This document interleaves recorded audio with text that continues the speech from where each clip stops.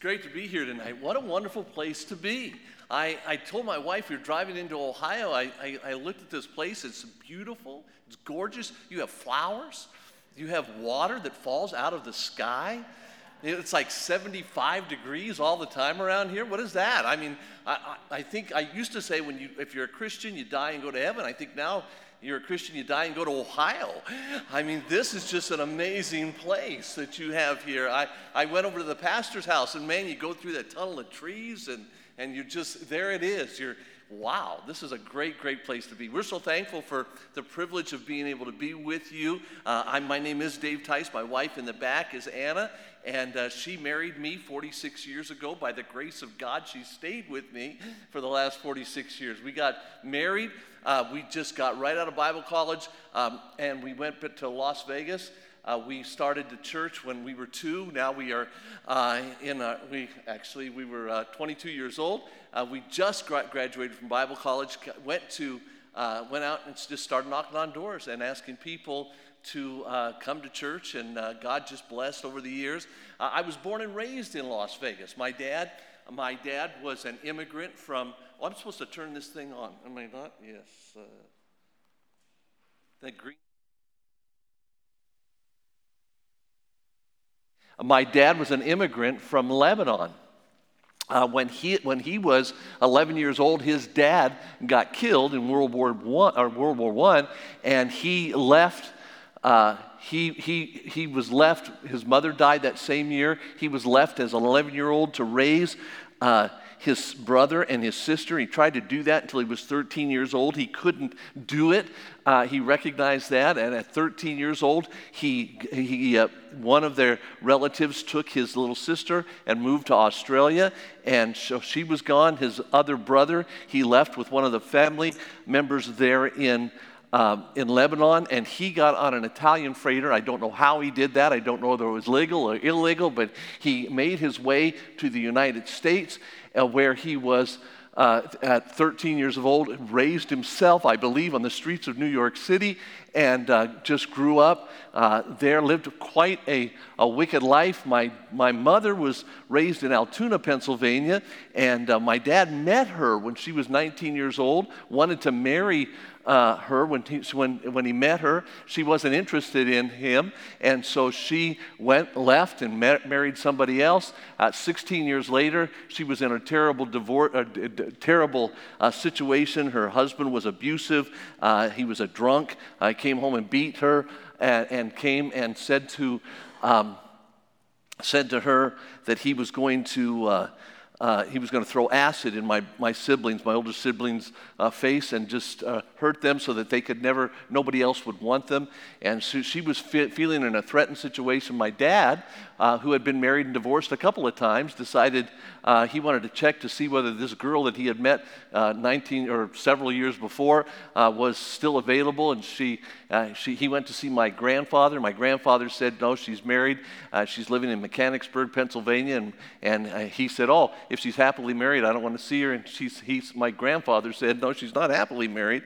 And so my dad, back in 1950, snuck over to the eastern part of Pennsylvania, picked up my mother, and moved her and her family and my older brothers and sisters, and moved them to Las Vegas, Nevada, because that's the only place you could get a quick divorce back then. And so people ask, you must come from a real stable background. I just want you to know where I come from. And so they quickly moved to Las Vegas, Nevada, where you could get a quick divorce after 6 weeks. You had to live in separate domiciles back then. If you didn't, you'd get arrested and thrown in jail. And so they lived in separate domiciles for 6 weeks. That was the law in Las Vegas. And then after 6 weeks, they could get a divorce and then remarry each other. And that was back in 1950 or 1951. It was then after that, my brother came along and my sister came along, and then in 1955, I came along. So people say, how did you wind up in Las Vegas? That's how I wound up in Las Vegas. I was born and raised in Las Vegas, in Sin City. It wasn't quite as big as it is now. We have 2 million people in Las Vegas now. Back then, there was about 79,000 people there. It has grown over the years. We have seen a lot of people come and go. We have when I was a teenager, I grew up. My mother took me to church. My dad and mom, by the way, got saved. Isn't it wonderful that God can save anyone from any situation? He can change lives. My dad, every day when I woke up as a little boy, I watched my dad kneel and pray. I watched him read his Bible every morning. We weren't allowed to get out of bed until a certain time because my dad was having personal devotions with the Lord. He grew up, but when I was 10 years old, he died. They had me in church, and I went to church all my life, but nobody ever told me how I could know for sure I was going to heaven. Even though they had me in church, and the preachers were saved, I'm sure either I wasn't listening or nobody ever clearly told me how I could know for sure I was going to heaven. I wanted to go to heaven. I wanted to trust Christ, but nobody ever told me. When I finally learned about how a person can absolutely know for sure they're going to heaven, when I learned that Jesus Christ was God in human flesh, and he came to this earth to suffer and die to pay for our sins, that he was buried, that 3 days later he rose from the dead. He was seen by hundreds of eyewitnesses. We know it's not a myth because these hundreds of eyewitnesses were willing to die for what they saw. People aren't willing to die for something they know is a lie. They knew that Jesus had died, he was buried, he rose from the dead. They went everywhere telling people about that. And then he went back to heaven. Now the Bible says the only way I can get to heaven is by coming to Jesus, admitting that I'm a sinner, recognize the fact that I never will deserve to go to heaven, but that he died for me, he was buried, he rose from the dead for me, and all I have to do is call on him and ask him to save me. Well, that tremendous news impacted my life, and I wanted everybody in Las Vegas to know about that. So when I came to that realization, God called me to go back to my hometown and start Liberty Baptist Church. And so 46 years ago, after graduating from college as a 22-year-old kid, I went back to Las Vegas, just started knocking on doors, and God has blessed in a wonderful way. God allowed us to raise a family in Las Vegas, Nevada. We have 5 children by birth and 5 children by marriage. We now have 10 children and 19 grandchildren. And I know you're looking at me and saying, how can somebody as young as you have 19 grandchildren? God works in miraculous ways. And so we have 19 grandchildren. I praise the Lord that in his mercy and in his grace, they're serving the Lord. And God has allowed us to see some great things happen in Las Vegas, Nevada. You say, well, have you won all of Las Vegas to Christ? We have an evangelist friend named David Young. David Young has a son named Matthew Young, and I have a son named Matthew. My oldest son is named Matthew.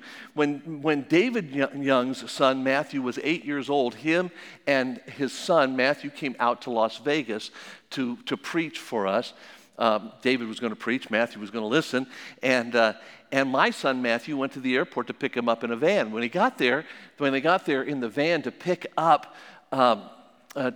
When Matthew got there to pick them up, they were driving out of the airport. Now, when you drive out of the airport in Las Vegas, there's billboards that are not heavily influenced by Christian thought.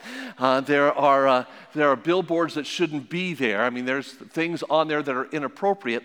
Well, David Young has taught his son properly that if there's somebody on a billboard or something that you see that has a girl that's dressed inappropriately, he's to bounce his eyes off that and look in a different direction. And so Matthew, where they were pulling out of the Las Vegas airport, and there's a long driveway that circles around, and Matthew would look off to the right, and he saw, man, there was a bad billboard. So he turned his head and he looked to the left, and man, there was another bad billboard. And then he turned around and looked the other way, and there was another bad billboard. Pretty soon he covered his eyes, and he said, Dad, why did you bring me to this place? There's nothing but bad stuff here. Why would you bring me to this place? And my son Matthew immediately said, well, that's why we're here. We're here to tell these people about Jesus. We're here in this place where people don't know about Jesus, and they don't know how they're supposed to act, and they don't know what they're supposed to do. And so they don't live right, but we're here to tell them about Jesus. And when they get saved, they change, and they don't do those bad things. And Matthew thought, oh, okay, that sounds pretty good. But they were driving down the road a little bit farther, and there's another billboard and another billboard. And finally, Matthew reached up to his dad and said, Dad, they're not doing a very good job. So we've been in Las Vegas for 46 years, not doing a very good job. But we're glad that God has put us there. And he's put us in Las Vegas to represent him, just like he's placed you here to represent him. We're going to be in 2 Corinthians chapter 5 and verse 17 this evening. And I thank the Lord for this ministry. It's amazing. It's amazing what God is doing here. It's amazing what God's given you. It's amazing this place and the life that's in this church. We are in big churches and we are in small churches, and numbers don't, I believe, impress God, but I do believe this, that God loves a church where there's life. And you can walk into a room, you can walk into a church and you know that there's no life. Or you can walk into a church like this tonight and you can say, wow, there's life. There's excitement. There's people that are excited about the things of God. The Bible tells us that the church is the pillar and ground of truth. That the city that you live in, the state that you live in, should be able to look at your church and say, wow, if I want to know what God thinks, I can go to that church, and that church will tell us what God thinks. We are here to represent God. We are here to represent God not just as a church, but as individuals. The Bible says this in 2 Corinthians 5:17. Therefore, if any man be in Christ, and you've heard this before, he is a new creature. Old things are passed away. Behold, all things are become new. And all things are of God, who hath reconciled us unto himself. Now listen, God says when you get saved, boom, you become a new creature in Christ. When you ask Jesus to save you, here's the picture. When you asked Jesus to save you, you had a body and soul, but your spirit, according to Ephesians 2:1, was dead. You're spiritually dead. You're separated from God. No way you can get to heaven. No way you can communicate with God. You're a body and a soul and a dead spirit. But you asked Jesus to save you, and Jesus says to the Father, Father, would you send my Holy Spirit to go and fill them? And God the Father sends the Holy Spirit to come into your body, and your dead spirit becomes alive, and the Holy Spirit, the eternal Holy Spirit of God, comes to live inside of you, and you have been given now eternal life that can never die, because God lives inside of you. You've been made new. You are a new creation. Now you can do what God created you to do in the first place. What did God create man to do in the first place? After God had created the entire world, God, the whole physical universe, God said, hey, we need to create something that is in our image and our likeness so the physical universe can see what we are like. So he created man in his image and in his likeness. He created Adam to represent him, but Adam blew it, became spiritually dead, couldn't do that. But when Jesus came, he made us new creatures, and when he made us new creatures, he made us able to represent him again. So the Bible tells us here in this passage that when you became a Christian, you were made a new creature, you became spiritually alive, and now you have the ability to represent Christ. You say, where do you get that? In verse 20 of 2 Corinthians 5, in 2 Corinthians 5:20, just a few verses later, it says, now then, we are ambassadors for Christ. We now are spiritually alive, and we are here to represent Jesus Christ. Our whole purpose for existence now is to represent Jesus Christ. The reason you are on this planet isn't to have fun, isn't to make money, isn't to be popular. It's none of those reasons. Now, none of those things are bad, but you're not here for those things. You are here to represent Jesus Christ. That's why you're here. That's why you live where you live. That's why you work where you work. That's why you're in the neighborhood that you're in. That's why wherever you go, where you go to the store, wherever you go, God sends you to represent him. That is your purpose for existence. That's my purpose for existence. That's the purpose of this church. But not only that, listen, that's the purpose of the family. That's the reason God established the family. In Ephesians chapter 5, verses 31 and 32, the Bible says, for this cause, and this is a quote from Genesis, for this cause shall a man leave his father and mother, and shall be joined unto his wife, and they shall be one flesh. This is a great mystery, but I speak concerning Christ and the church. He says, look, your marriage is to represent Christ and the church. The world's supposed to look at your marriage. This world's supposed to be able to look at your family and say, wow, that's a picture of heaven. Wow, that's a picture of the way Christ loves the church. The world's supposed to look at you as a husband and say, wow, he loves his wife the way Christ loves the church. The world's supposed to look at you as a wife and say, wow, she submits to her husband the way Christ submitted to God and redeemed the church. Man, our picture, the marriage picture, is a picture of Christ and the church. It is a way of representing God. However, there's a problem because a lot of marriages aren't doing that.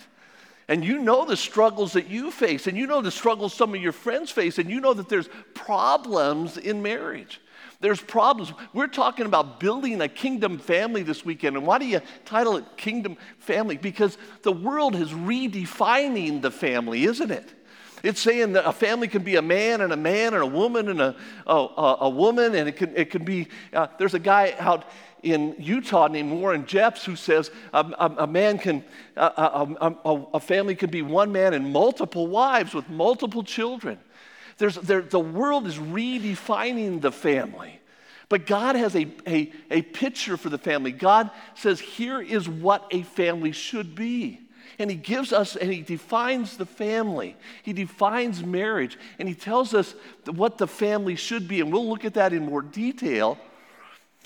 But here's the problem. There's problems. It's the marriages aren't turning out the way we think they should be. They tell us today that in evangelical Christendom, that we have a 50% divorce rate amongst Christians in the American culture. That's an amazing thing. You say, why? Well, maybe you feel like the one wife that went in to see her counselor, and she went in there and she said, listen, when I got married, I wanted the ideal, but I got an ordeal.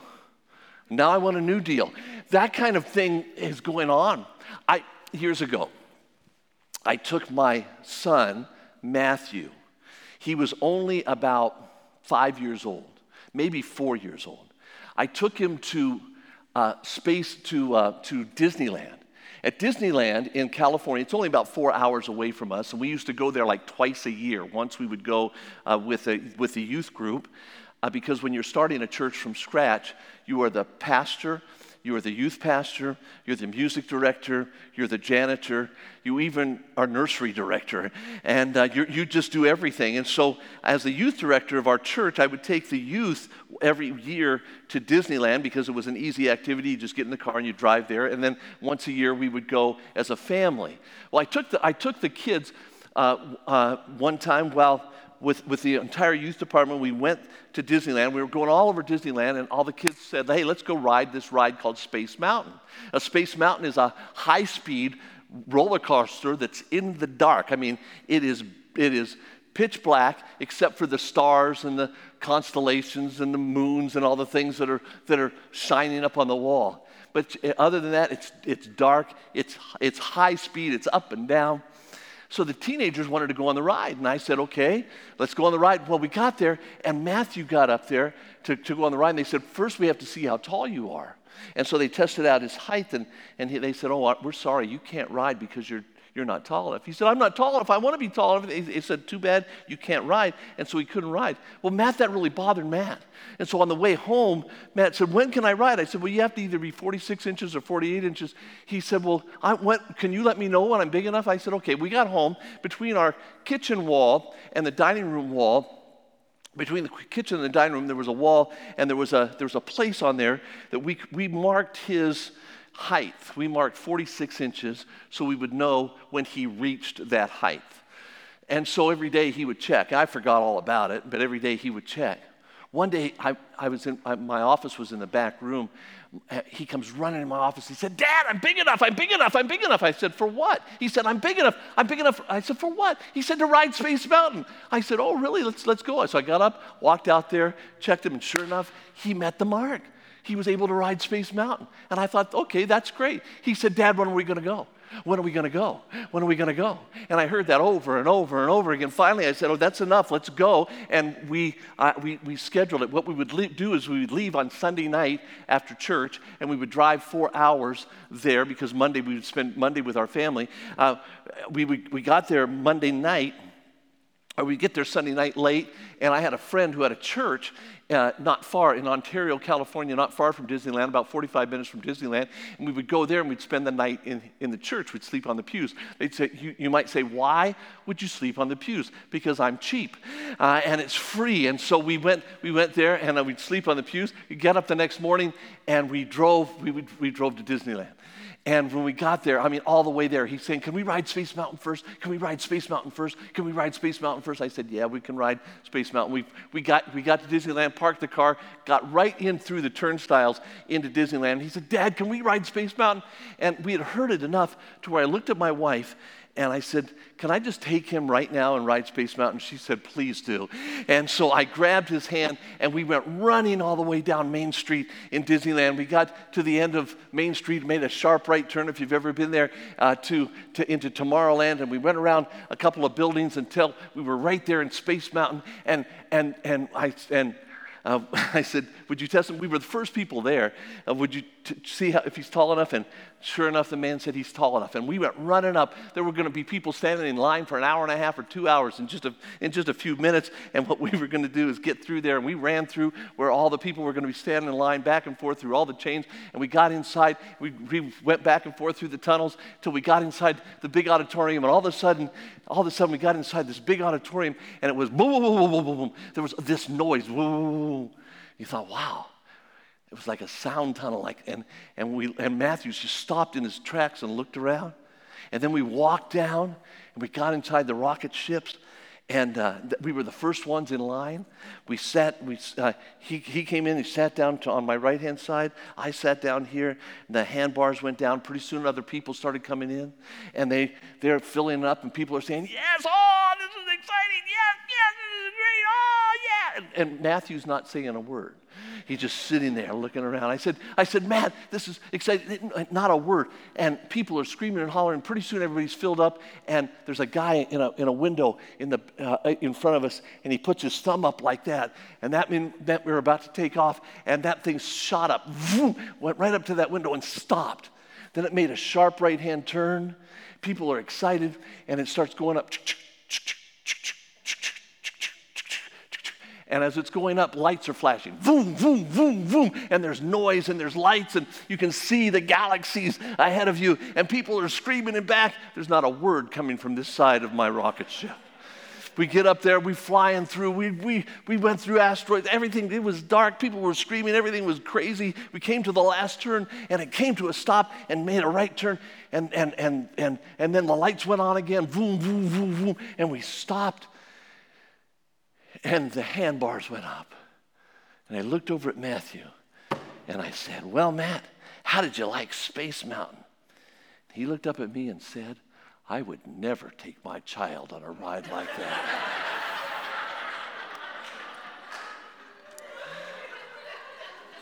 I think sometimes when people get married, they look up at God and say, God, what kind of ride have you put me on?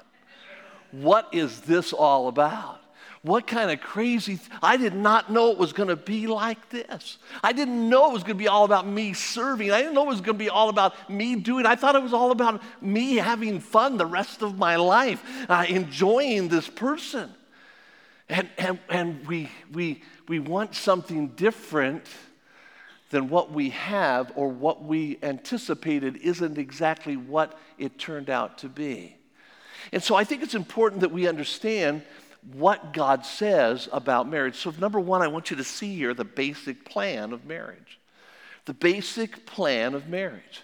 In Genesis chapter 2 and verse 18, God lays it out. I think it's so amazing that God takes care of this in the first book and the second chapter of that book. He lays out exactly what marriage is supposed to be. He says this in Genesis chapter 2 and verse 18. It says, and the Lord God said, it's not good that man should be alone. I will make him a help meet for him. That is, he looks at everything that's been going on, He's created everything and he says, it's good, that's good, that's good, that's good, that's good, that he sees this man alone. And he says this, he needs help. That boy needs help. That boy needs somebody that's going to help him through this situation. And so the Bible says he creates woman. The Bible says this, therefore shall a man, he says, I'm going to make him a helpmeet. Therefore shall a man leave his father and mother and shall cleave unto his wife. Shall be one flesh. And they were both naked, the man and his wife, and they were not ashamed. God says, here's the plan. It's not good that man should be alone. So I'm going to make him a woman.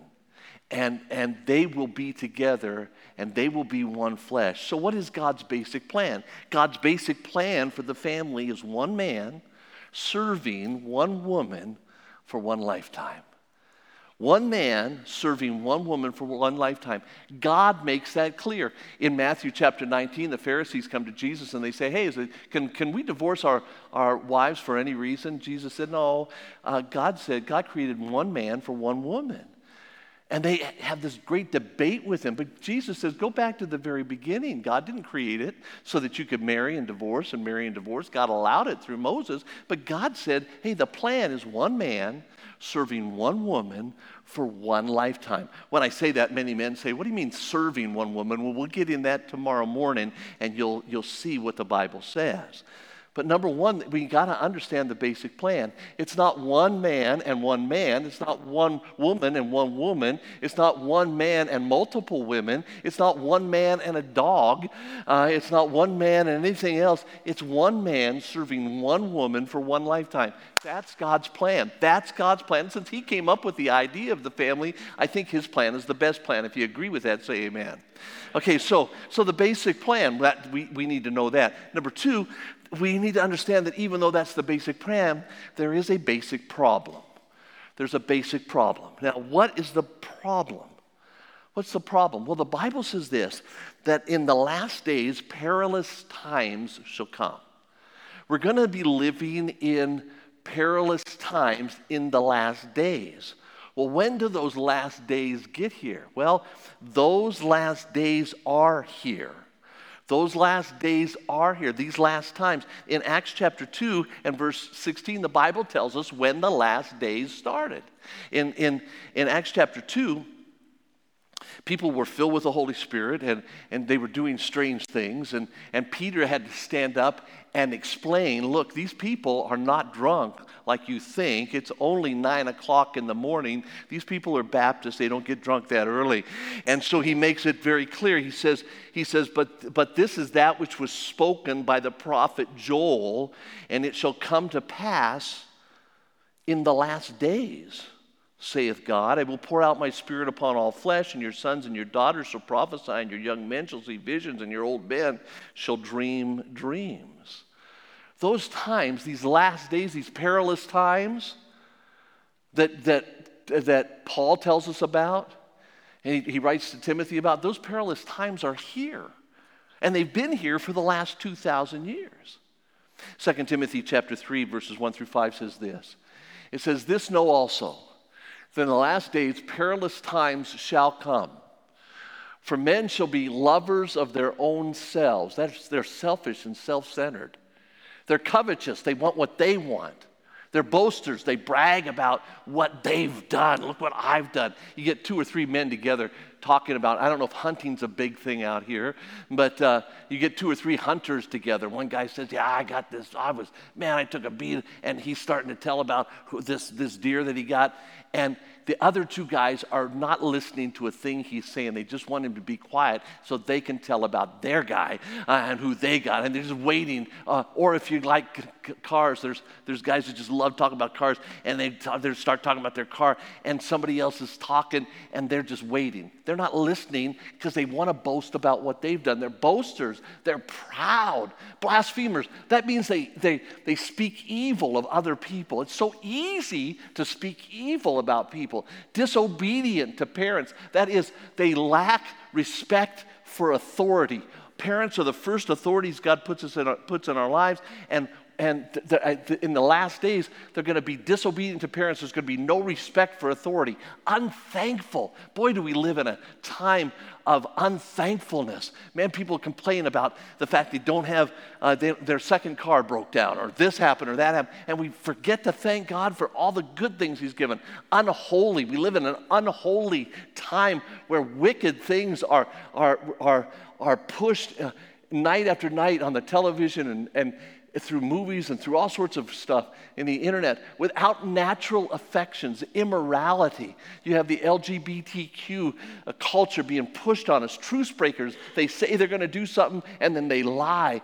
False accusers, incontinent. That means they lack self-control, fierce, despisers of those that are good, traitors, heady, high-minded, lovers of pleasure more than lovers of God, having a form of godliness but denying the power thereof. From such turn away. God says, hey, in the last days, this is what it's going to be like. Now, I say all that to say this. You need to understand when he says men shall be this way, the word men comes from a word, it's a Greek word, anthropos, and it means mankind. So you ladies aren't out of here. You can't say, well, yeah, that's exactly the way those men are. No, that's talking about mankind. That's talking about all of us. That's talking about the way we are. Now, understand this. What I'm saying to you is this. He's saying that in the last days, this is what you are going to be like. Me? Yes. We're talking about you. This is what you are like. Selfish. This is what you are like. Covetous. This is the way you are like. Boasters. This is the way you are. You are proud. This is the way you are. You're blasphemers. Not me. This is the way you are. This is what the Bible says mankind is going to be like. This is the way you and me are. That's the way we are. That's talking not about the person sitting next to you, though it is talking about the person sitting next to you, but God wants you to take this personal. He's talking about you. Proud, blasphemers, disobedient to parents, unthankful, unholy, without natural affections, truce breakers. Wow. See, the Bible says this, for all have sinned and come short of the glory of God. Do this. Look at the person next to you and say, you're a sinner. That was pretty easy, wasn't it? Okay? Now, say this out loud. I am a sinner. Say that. I am a sinner. You're not very enthusiastic about that. Let's get honest. Okay, let's say it with some enthusiasm. I am a sinner. Let's say it this way. I sin. Let's say that. I sin. Whew, that's true. Every one of us are sinners. Every one of us sin. Now, we're saved, but we still sin. And that's the problem. That's the problem. See, here's what this is how God describes you. Not the person sitting next to you, but you. And here's the other problem. The problem is you're sitting in a room full of people who are all that way. Without God controlling you, that's exactly what you are. Because you're living in these last days, and that's what God said mankind is going to be like. Man, it's terrible. When two people from this society get married, they bring these attitudes and actions into the marriage relationship. When Anna and I got married, according to this, there was one selfish, self-centered sinner marrying another self-centered, selfish sinner. There's the deal. Both of us. And then we got married. And we produced 5 more just like us. That's a hard thing. When 7 self-centered, selfish people are all living in the same house, and you had 6, Pastor. It's tough when you have these kind of people all living together in the same house. Any marriage in this present age is basically the union of 2 self-centered people, and this is always going to cause problems. That's why we have problems. Now, some of you are thinking, this doesn't apply to me. You don't know how much I give in our marriage. You don't know what I do. You don't know the sacrifices that I make. I am not that way. And the reason you say that is because you're filled with pride. You say, how do you know that? Because Proverbs chapter 13 and verse 10 says, only by pride cometh contention, but with the well-advised is wisdom. The Bible says the reason you can't admit that you're like this is because you're filled with pride. You say, well, my heart tells me that I'm right. Well, the Bible says your heart is wicked. In Jeremiah 17 and verse 9, the Bible says the heart is deceitful above all things and desperately wicked. Who can know it? But you say, you think you're right. I am right. I know I'm right. the Bible says you think you're right when you're not. Proverbs 16 and verse 25 says, there's a way that seemeth right unto a man, but the end thereof are the ways of death. A wife will say to me, my husband thinks he's right about everything. Of course he does. You always think you're right. That's the way it is. Proverbs 21:2 says, every way of a man is right in his own eyes, but the Lord pondereth the hearts. That's why we think it's everybody else's problem. It's everybody else's fault in this marriage, in this family. It's not my fault. I'm not the problem. Everybody else is a problem. Had a man say to me one time, he'd been married and divorced 6 times. I went to see him. He was staying at his sister's house. And I went back. I'd known him all my life, and I went to see him. He said, David, I need to talk to you. He said, my wife just tried to kill me. And he said, this is my 6th marriage. He said, I'm beginning to think it might be me. And I thought, well, good. I'm glad you're beginning to think. The fact of the matter is, we are the problem. See, the problem in marriage is this. The problem in your family is this. The problem in the family is you. And when I come to the realization that the problem in my family is me, it really begins to help me fix things in my family. See, you live in a flesh that's wicked. Romans chapter 3 and verse 10 says this, as it is written, there's none righteous, no, not one. There's none that understand. There's none that seek after God. They're all gone out of the way. They're together become unprofitable. You know who that's describing? You. It's describing me.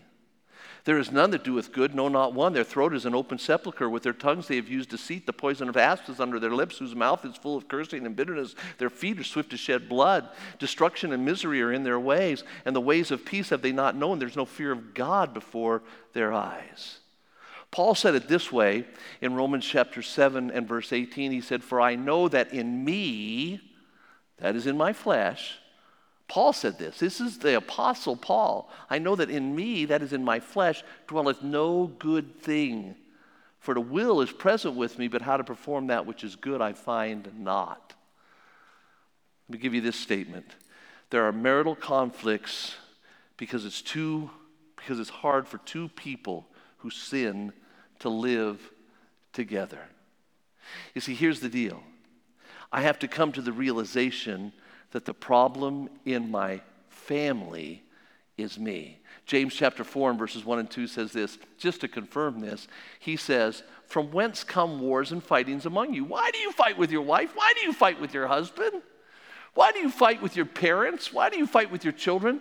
Here's the reason. The Bible says, from whence do these wars and fightings come among you? Come they not hence, even of your lusts that war in your members? The basic problem in your family is you. The basic problem in my family is me. Let's say this together. The basic problem in my family is me. Let's say that. The basic problem in my family is me. Now, you're not enthusiastic about this. It's like you really don't believe this. So let's try it one more time with some enthusiasm. The basic problem in my family is me. Now you're getting into it. You're understanding this. That's what the Bible says. Let's say it one more time like we believe it. The basic problem in my family is me. If we understand that, and if you understand that, then you'll understand that God isn't wanting to work in everybody else's life. You're not here to let God work in everybody else's life. You didn't bring your husband so God would work in his life, and you didn't bring your wife so God would work in her life.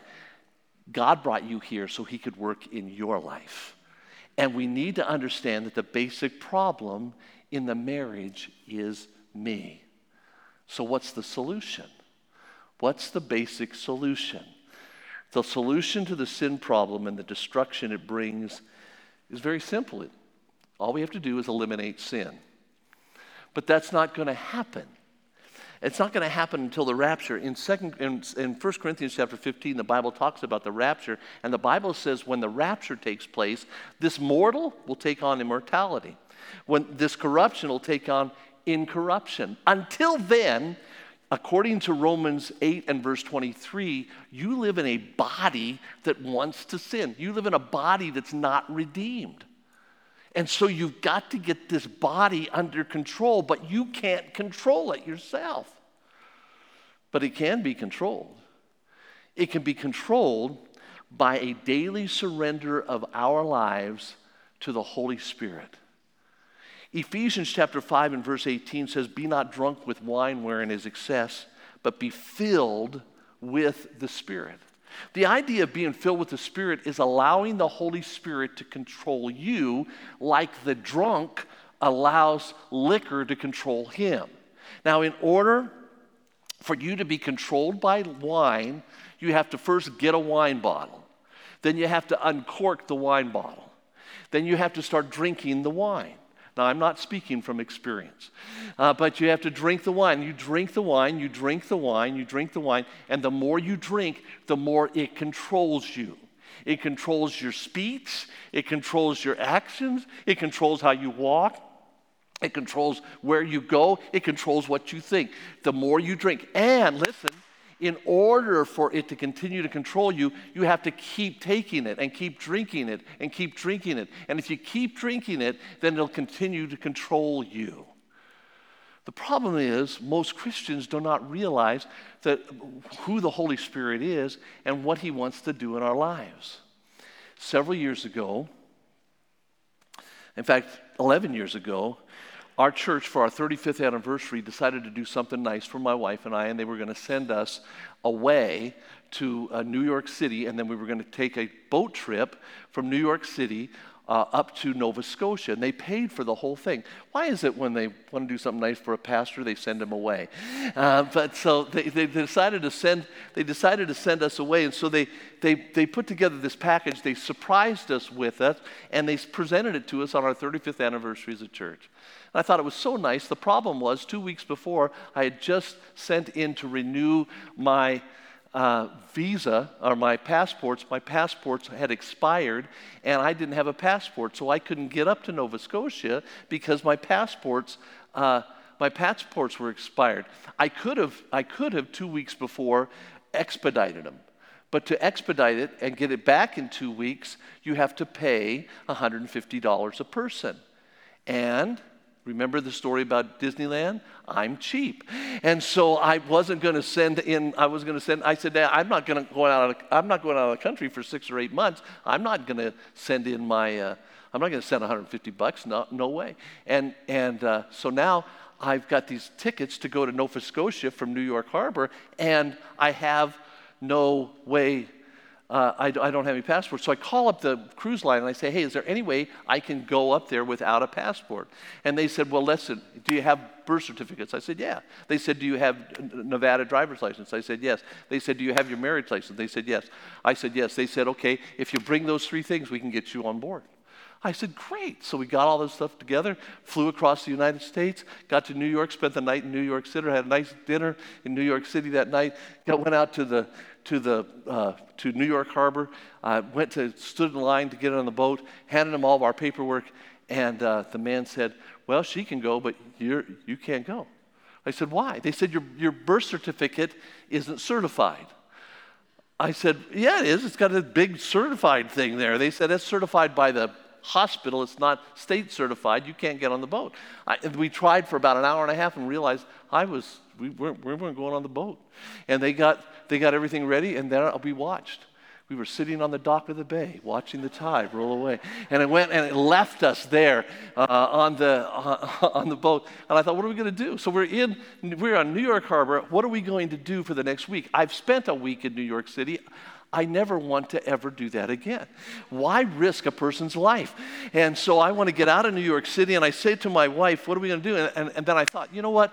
Her mother lives 4.5 hours away from us in New York City, in western Pennsylvania. What I'll do is I'll just rent a car here at New York Harbor, and we'll just drive up there, and we'll have a great time seeing her mother, which was very providential because we did not know that the following May her mother was going to go to heaven, and this was going to be the last time we were going to be able to see her. So God was in control of all that. But now I'm in New York Harbor, and I rent the car, and then it hits me.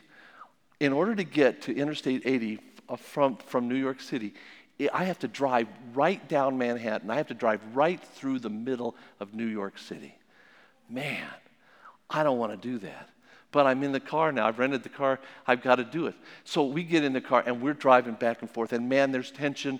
And, I'm getting off on the wrong way. And I'm back and forth, and we're trying to follow the map. And finally, after an hour and a half or 2 hours of trying to get through New York, we got through New York City.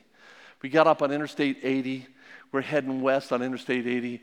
And there was some tension, and I'm finally calming down, and I'm feeling okay. And then it hit me. I'm in a brand new car. Look at all this neat stuff here.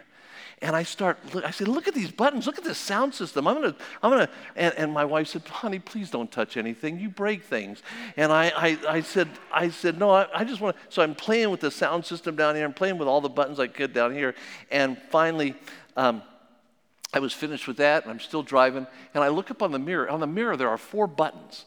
And I thought, hey, well, this is probably one of those mirrors where you push the button and it does like a transformer thing and adjusts, and it's going to be a cool thing. And so I thought, I pushed the first button and nothing happened. And I thought, I pushed the second button and nothing happened. I pushed the third button, and all of a sudden the whole car starts dinging. Ding, ding, ding, ding, ding, ding. I mean, all around. It's ding, ding, ding, ding, ding, ding. And Anna's looking at me like I told you. And then we hear a voice. Hi there. This is Jennifer with OnStar. Can I help you? And I said, Jennifer. And Anna starts laughing. And I said, Jennifer, where are you? It sounds like you're in the back seat. Are you in the trunk? Where are you? She said, oh, no, I'm in Ontario, Canada. I said, you're in Ontario, Canada? She said, yes. I said, do you know where we are? She said, yes, you're on Interstate 80 at mile marker, and you're heading west. How can I help you? I said, tell me what OnStar is. She said, oh, we're here to help you. If you lock yourself out of the car, we'll get you back in. If you break down, we'll call somebody to help you. But basically, she said, we're here to give you direction. I said, what do you mean? She said, you just tell us where you want to go, and we'll get you there. We'll plug it into our computer, and wherever you go, if you get off track, it'll say, as soon as possible, make a legal U-turn. They knew who was driving, and you'll get back on track, and so you won't get lost. We'll get you to your destination. I said, well, that's wonderful. And so I gave her the thing, and sure enough, it worked. And Jennifer hung up, and we're driving down the road, and then it hit me. Wow. I had OnStar back at New York Harbor, but I didn't know I had OnStar. If I had known that I had OnStar back at New York Harbor, I could have pushed OnStar, and if I would have submitted to OnStar, I could have gotten through New York City without getting off track at all. But there was a problem. I didn't know I had OnStar, and number 2, I didn't submit to OnStar. Here's the deal. When you got saved, the Holy Spirit of God came to live inside of you. See, you are by nature selfish, self-centered, self-seeking, boasters, proud, evil, covetous, all those things. But when you got saved, the Holy Spirit came to live inside of you. Oftentimes Christians think, I can't live this life. You can't. Living the Christian life is humanly impossible. But God saved you, and He placed within you the Holy Spirit. So you can be the right type of husband, you can be the right type of father, you can be the right type of wife, you can be the right type of mother, you can be the right type of child, you can be the right type of grandfather. If you, number 1, realize the Holy Spirit of God lives inside of you, and if you'll submit to Him, surrender to His control every single day, then He will control you, and you can become what God wants you to be. You need to understand the Holy Spirit will do through you what you could never do on your own. Paul said, I can do all things through Christ which strengtheneth me. But what you need to do is pray for mercy and grace to be what God wants you to be. And when you do, you ask Him to fill you. So it's you every day saying, Lord, I recognize that the problem in this marriage is me. When I come home at night, here's what I want. This is what I want. When I come home at night, I want my wife to come to the door and say, "Hi, honey. I'm so glad you're home. Come in. Come in. I have dinner prepared for you. Sit down, and anything you need, you just ask me. I'll take care of you because you're so wonderful." I want my children to run up to me and say, "Father, Father, Father, here's the remote. Watch what you want to watch. Father, can I get you something? Can I get you a cup of coffee?" That's what I want. "Daddy, let me get you your slippers. You deserve it because you earn so much money to take care of us. Thank you, Father." You say, "Why do you want that?" Because I'm selfish and self-centered. That's what I want. That's what I want. And if you're truthful, that's what you want. You want to be served rather than serve. But the Bible tells us this, that our responsibility is to be servants. And the basic problem in the marriage is this, that we're selfish and self-centered. And the only way we can overcome that is by surrendering ourselves to the control of the Holy Spirit of God. And when we do, then He can make us the person, the Christian, the godlike person that only He can make us into. You have to surrender to His control. And if you want God to work through you through this weekend, then right now, why don't you say to the Lord, "Lord, I admit to you, problems in the marriage are me, and help me be surrendered to you." Let's bow our heads and close our eyes. Heads are bowed and eyes are closed. Would you say to the Lord, "Lord, right now, I surrender to you. I surrender totally to you. Help me to understand that the problems in my marriage are me. And if there's problems in my family, it's me. I surrender to you my pride. I surrender to you my selfishness. I surrender to you my self-centeredness. God, make me the person you want me to be." Would you surrender to Him right now? As you do, this weekend, we're going to talk about some tough things. We're going to talk about what it means to be a kingdom husband and a kingdom wife and raise kingdom kids. How to surrender your children that have gotten married. All of those things. But the very first thing that's got to happen is you've got to say, "Lord, I'm willing to admit my problems. Teach me." Let's stand together as we pray. Father, I pray that